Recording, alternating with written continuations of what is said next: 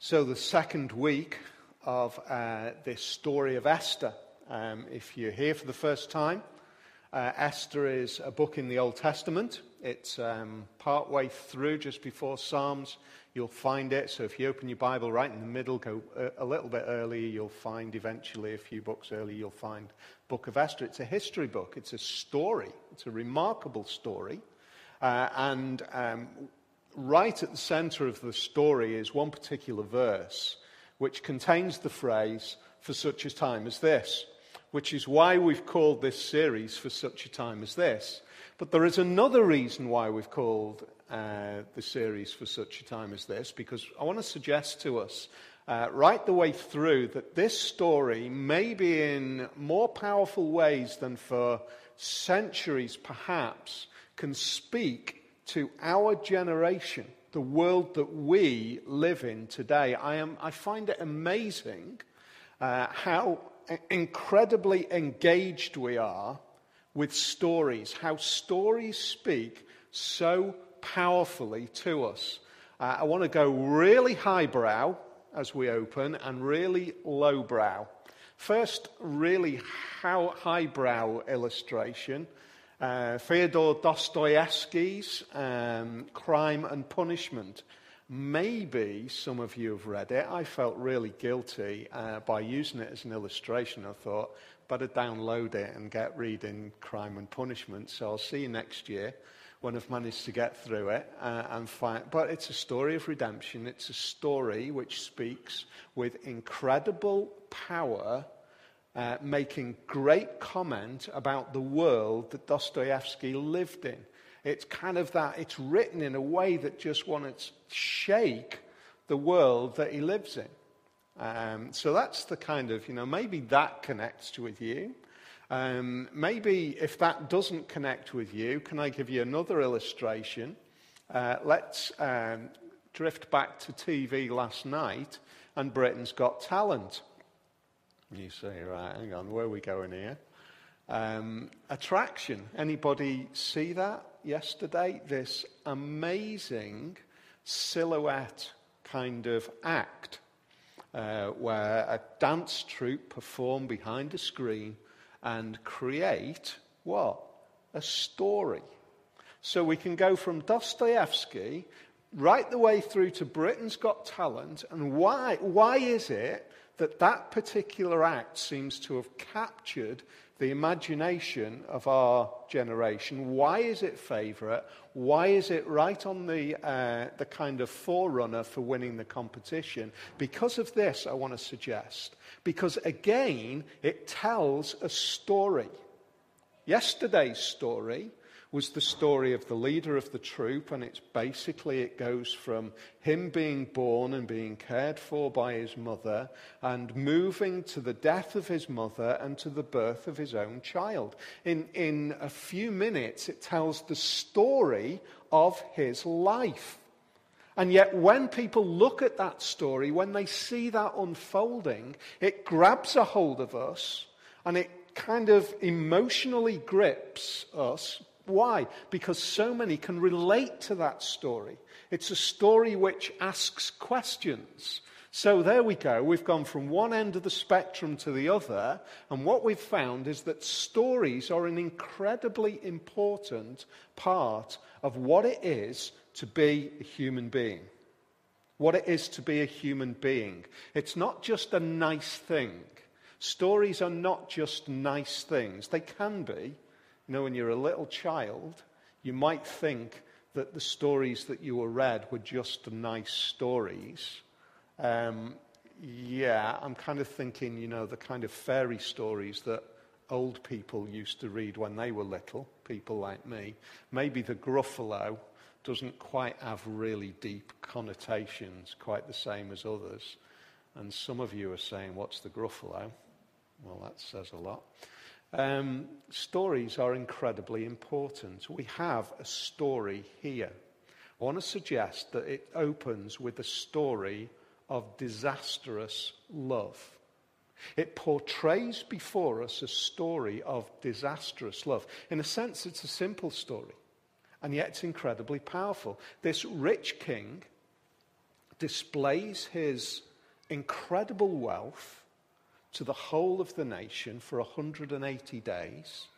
King Xerxes, great question at the end of last week. Some of you might have a Bible version which describes him as King Ahasuerus, whereas this particular version describes him as King Xerxes. King Ahasuerus is his name in Hebrew. King Xerxes is his name in Greek.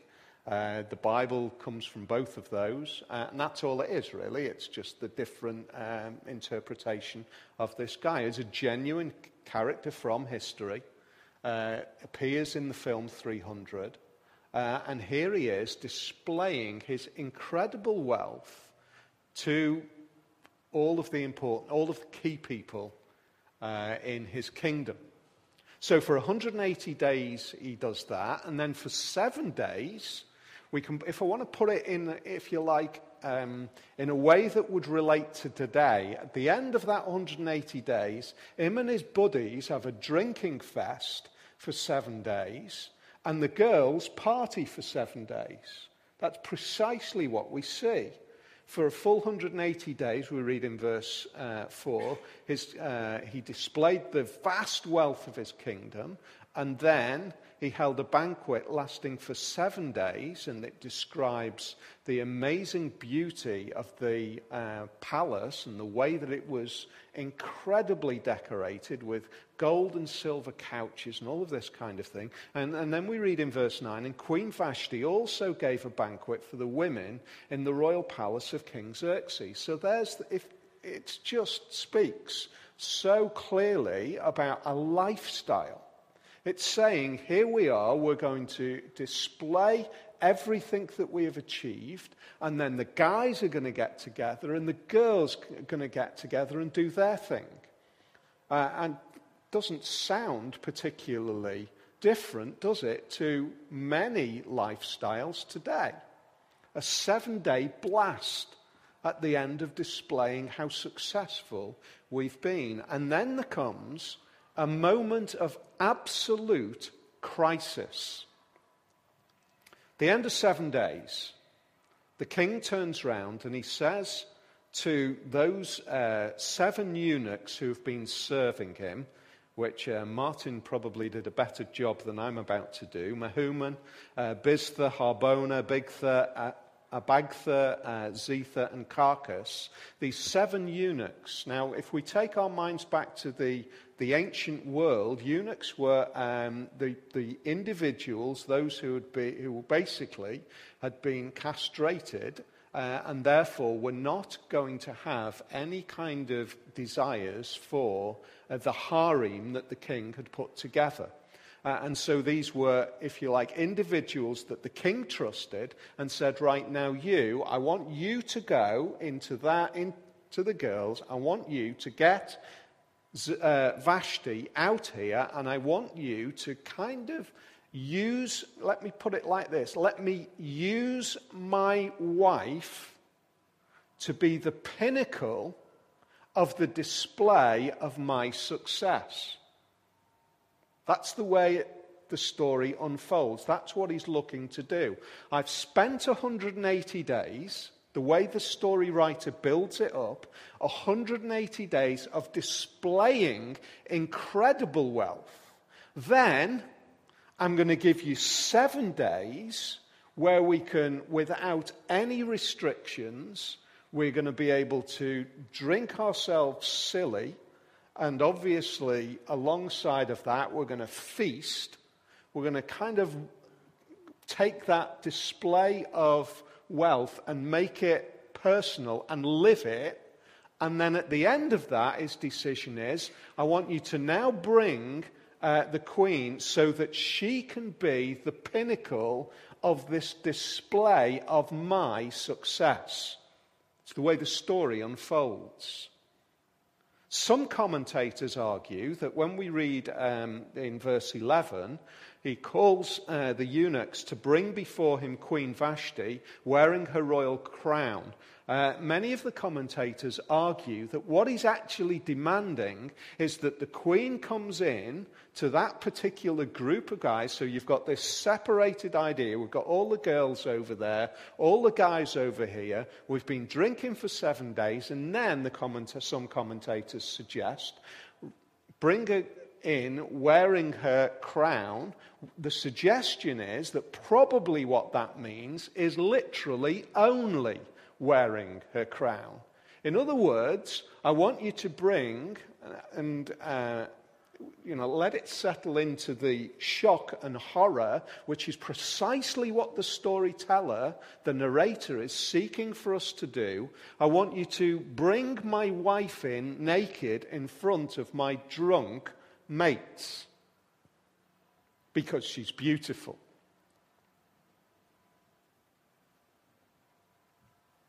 What a shocking situation. In other words, what we see unfolding and what the narrator is hoping for us to understand is with 7 days of drinking, the drink unmasks the reality of the attitude. That's what's going on. It unmasks what the deep attitude of King Xerxes is towards his wife, Vashti. You are not somebody who I cherish and love and protect. You are not somebody who I see as one with me, my co-being, my one flesh. You are somebody who, for me, is the pinnacle of my trophies. You have become somebody who is the identity of my success. I'm the kind of guy, in other words, who can get a woman like you and display her. It's a shocking portrayal that the story is wanting to unfold. In other words, it exposes the relationship that exists. How does Queen Vashti respond? Well, he wants to bring her before all of his drunk mates, wearing a royal crown in order to display her beauty to the people and nobles, for she was lovely to look at. But when the attendants delivered the king's command, Queen Vashti refused to come. And you would immediately, and quite rightly, in one sense, say, I don't blame her. She has done exactly the right thing. But the decision to not do that, she would know, there's going to be a cost to it. The decision to make that step of refusing the demand of the king to come into his presence, to be his final pinnacle of display, that was going to cost. It's going to have an impact. But it's deeper. I think there's more to it. Because the way the story has been displayed up to now is they have both, up to this crisis point, they have both been engaged in the mutual display of their success. So in other words, although on the one hand, we would say Vashti is absolutely right to not go along with that particular behavior, on the other hand, what speaks so powerfully is that they have both been using each other up to now.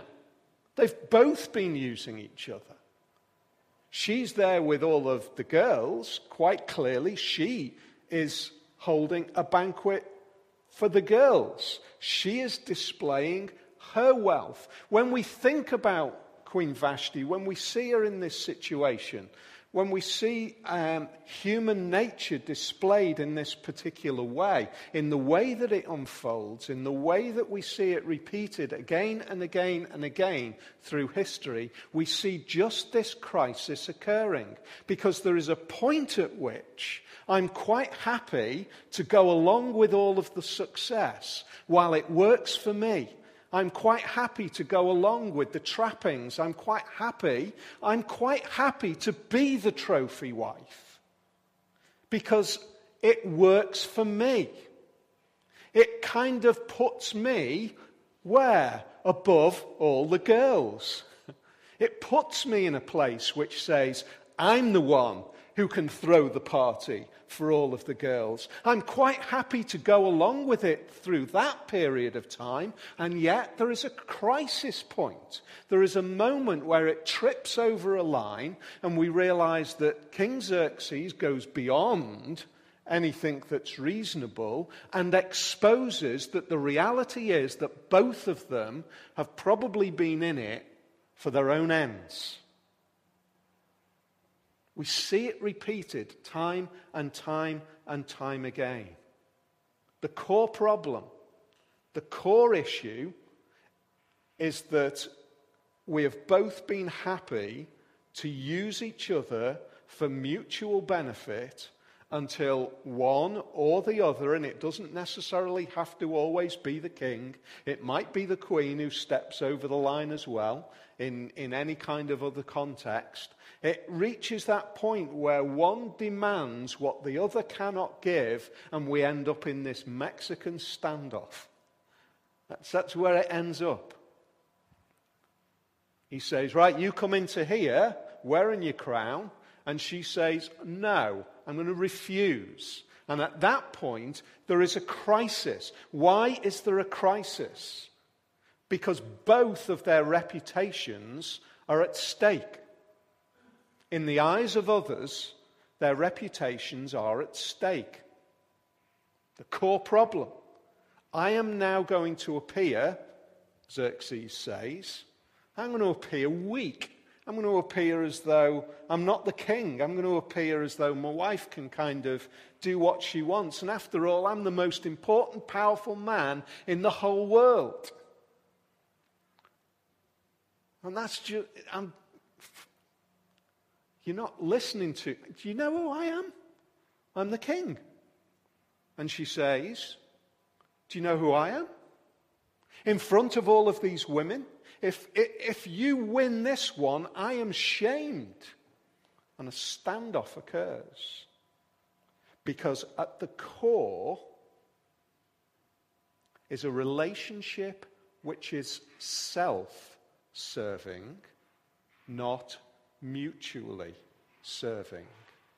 One of the reasons that we've been looking at, well, I want to suggest one of the reasons where I think that this particular book speaks so powerfully to our culture is because at this point, it nails the crisis of this world. It nails the issue.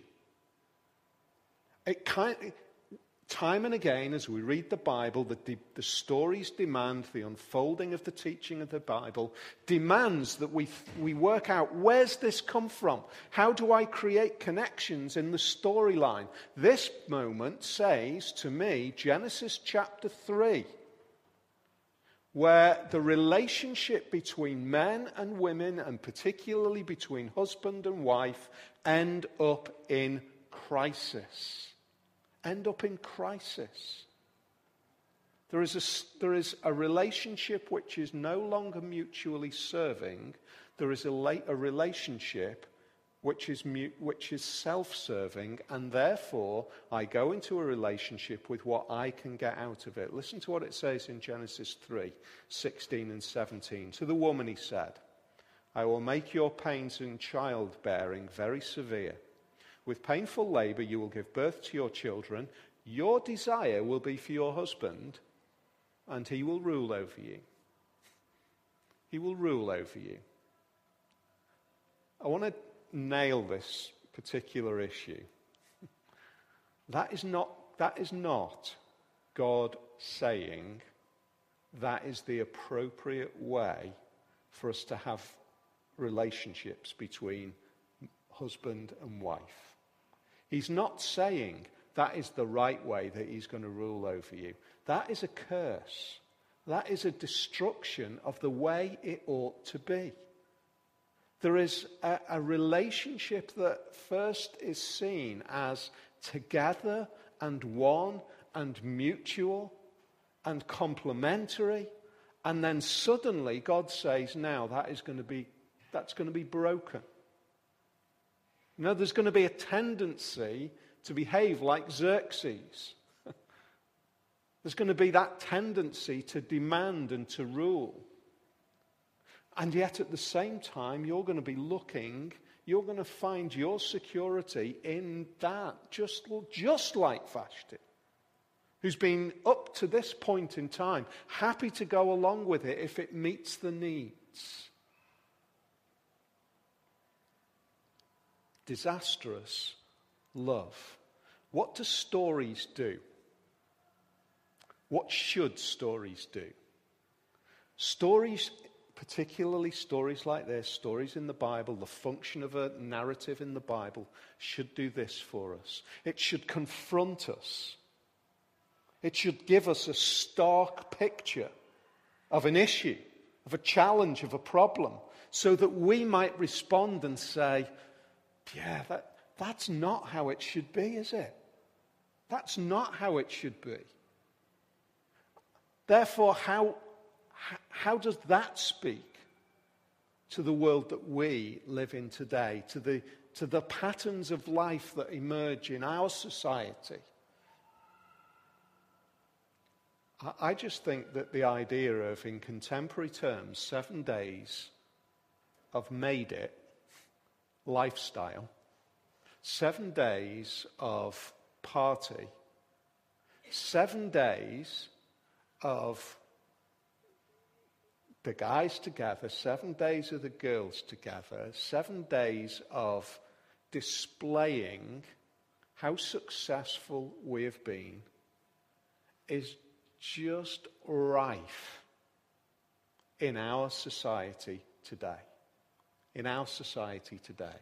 So much so that the idea of being able to display that kind of excessive wealth is no longer in our society seen as something offensive. It's seen as a mark of success. It's seen as something to aspire to. It's seen as a mark to say, that's what real living is all about. We see it time and time again on our TVs, in our magazines, in the kind of celebrity world that we live in, which portrays continuously before us, in this world, in the world today, success looks like this. Success looks like the ability to just go and party on a yacht in Tenerife for a week. And you can just take, if you've really made it, you can take all your mates. That's when you've really made it. And real success is just being able to blow out for a week and just go wild.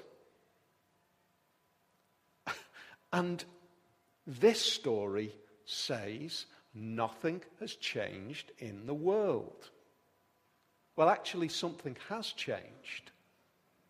I think what has changed is that the opportunity for us to aspire to that has become far more available to far more people in Western society. There are people in the world today who would look at the idea of being able to blow out for a week as being so incomprehensible, so far away from the living reality of the shocking life that they live. The kind of peasants who would have been outside Vashti and Xerxes' palace are now the people who are living in abject poverty in the world around. And yet in Western Europe, and in the West particularly, we see the opportunity to aspire to this kind of lifestyle as the way that we should be. That's when you've made it. We now live in a kind of world where celebrity is the aspirational objective of so many of our teenage youth today. Guys, are you in the situation where you're looking at the future and saying, what am I going to do with life? And falling into the trap of saying a successful life is being famous and being able to blow it. Nothing could be more powerful than Sofia Coppola, daughter of Francis Ford Coppola, famous director, has just this past week talked about a new movie that she's making. It's called The Bling Ring. The Bling Ring is she's bought up the rights to tell the story, again, to tell the story, to confront us with a reality, to tell the story of a group of teenagers in California who used social media to track all of the celebrities, the big movers and shakers, the A-listers, track them so that when they worked out that they were not at home, they could go in, they could break in, they could steal a whole load of gear with the objective of what? Making money? No. The objective of being able to walk around in that kind of clothing and ultimately with the objective of being caught. Because that makes them famous. The Bling Ring. What kind of a world have we reached where that kind of being known is an aspiration? And yet I want to suggest to you that the reality is that although that might be way off there at that end of the spectrum, it is connected all the way down to all of the other patterns of behavior, all of the other ways in which we live, where we live with us on the throne, where I am the center, and the objective of your presence in my life is to work out what you can provide for me. What you can do for me. In other words, so many of us go into relationships where we don't think in going into a relationship, what can I do for you so that your life is better because I'm present? We go into relationships asking this question: is your presence in my life going to make my life better? Now think about that difference. I want you to imagine two great big circles. Over here is one individual, over here is another individual, and as those two circles cross over, there's the relationship. And I look at that relationship, and I'm over here, and I say, I look at that relationship, what can I drag out of that relationship for my benefit? And this person over here is doing exactly the same. What can I do with that relationship? What can I drag out of it that makes my life better?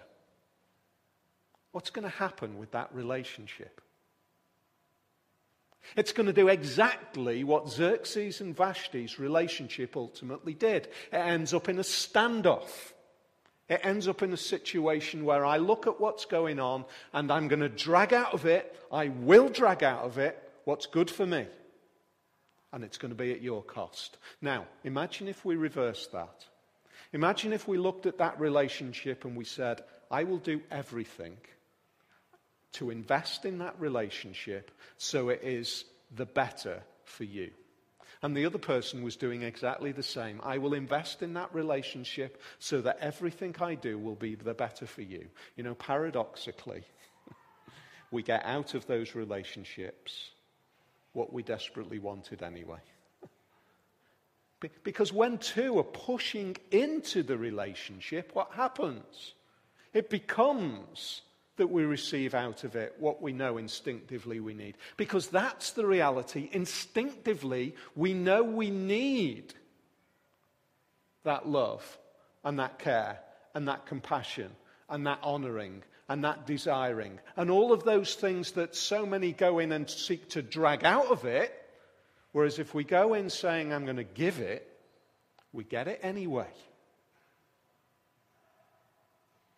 And I want to suggest that this chapter, in this little section, speaks so powerfully and counterculturally in a way by exposing to us the reality of the culture that we live in. But there's something else. Because ultimately, it's all just a picture. The relationships, the idea of relationship is the idea of that husband and wife relationship. It is a picture. It's a portrayal. It's a continuous portrayal of something way better. Listen to how the Bible describes the relationship between God and his people at the end of the world. One of the 7 angels who had the 7 bowls full of the 7 last plagues came and said to me, "Come, I will show you the bride, the wife of the Lamb." Come and let me show you the bride, the wife of the Lamb. Now who is the Lamb? That's Jesus. And what this particular section, like so much of Revelation, is all about, it's like painting this incredible picture with words. Come and let me show you the bride. And he carried me away in the Spirit to a mountain great and high, and showed me the holy city, Jerusalem, coming down out of heaven from God. It shone with the glory of God, and its brilliance was like that of a very precious jewel, like a jasper, clear as crystal. Isn't it interesting that the Bible describes the bride in that sense as something bigger than just a single individual? It describes it as something big and majestic and way better than Xerxes' palace, because it is a people. The bride of Jesus, ultimately, the bride of Jesus is the combination and presence of all of his people together. That's mind-blowing, and in one sense, I can't get my head around it, because it is an incredible, unmanageable number of people, in human terms, who are together as one, who are displayed in beauty and majesty as the bride. Now, do you see the way there is a difference now between the way Xerxes wants to display his bride and the Lamb wants to display his bride? Because one wants to expose her at her cost for his benefit, and the other, the Lamb, wants to display his bride in all of her clothed glory and majesty for her benefit. For her benefit. Why? Why for her benefit? Because by displaying her for her benefit, it reflects back on him, because both are like those 2 circles, pushing into the relationship. The amazing power is that this little picture is another springboard for us to be reminded what Jesus thinks of his people. And in stark contrast, there is a way that he thinks of those who rebel and reject him, and there is a way that he thinks of those who he loves. We see in the book of Nahum, one of the prophecies, another picture. A picture of the way God views those who have rebelled against him. I am against you, declares the Lord Almighty. Listen to this, because it's stark. I will lift your skirts over your face. I will show the nations your nakedness and the kingdoms your shame. I will pelt you with filth. I will treat you with contempt and make you a spectacle. Wow. I will expose your nakedness in rebelling against me. I will turn back onto you all of your rebellion against me. Do not think that God is benign when it comes to rebelling against him. Don't get into your mind that God is just this kind of fuzzy, lovely God of love who will... Don't worry about offending him, because after all, he's a God of love. God is strident in saying, ultimately you stand against me, I will expose your nakedness and I'll pelt you with filth. Obviously, that's a picture. It's not a literal statement. It's a way of the prophet trying to use words to display how as offensive in a way as Xerxes demanding that his wife comes into that party naked, because it's that sense of exposed shame. But the reality is that the ones who God will expose in their shame is the ones who deserve to be shamed, because the rebellion is real. I just think it's powerful when God says, I'll lift up your skirts and expose your nakedness and cover you in filth. Do not believe that God is benign, but do believe and do understand that he is a God who will deal with rebellion. He will deal with it. He will deal with injustice. He will deal with the perpetrators of injustice and rebellion and sin against him. He will expose the reality of that. Look at then, in contrast, how he describes his people. I delight greatly in the Lord. My soul rejoices in my God, for he has clothed me. He's clothed me with garments of salvation and arrayed me in a robe of his righteousness, as a bridegroom adorns his head like a priest, and as a bride adorns herself with jewels. Look at the contrast. God is actually saying, it's not like you're the good guys who deserve to be wearing nice things, and you're the bad guys who deserve to be exposed and covered in filth. He's actually saying, you deserve to be exposed and covered in filth as well, but I will clothe you in garments of righteousness. Isn't that amazing? I will clothe you. I will cover you. That's one of the ideas that's behind that. I won't expose you. I will cover you in righteousness. I will clothe the naked rebel with my grace and my mercy. It's an amazing story. The idea of the salvation of God, and the ultimate purpose is that God will display how much he loves his bride, even though she doesn't deserve to be loved. Ultimately, how? Well, ultimately, because God isn't the kind of God who sits out there in the cosmos and throws out ideas and throws out edicts and throws out demands just like Xerxes. You know, this king doesn't sit on the throne and demand. This king is a king who has come into this mess.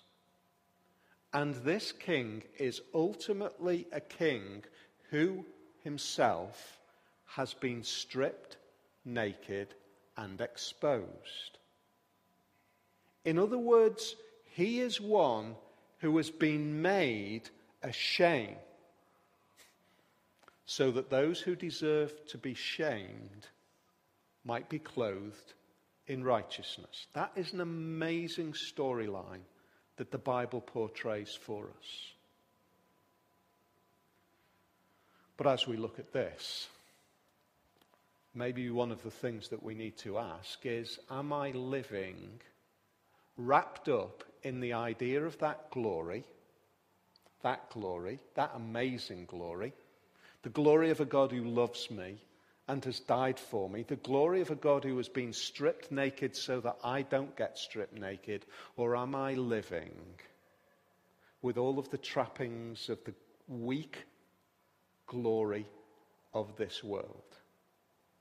Or am I able to see through the empty shell, the mess, the stinking mess of false hope through me on the throne rather than Jesus on the throne?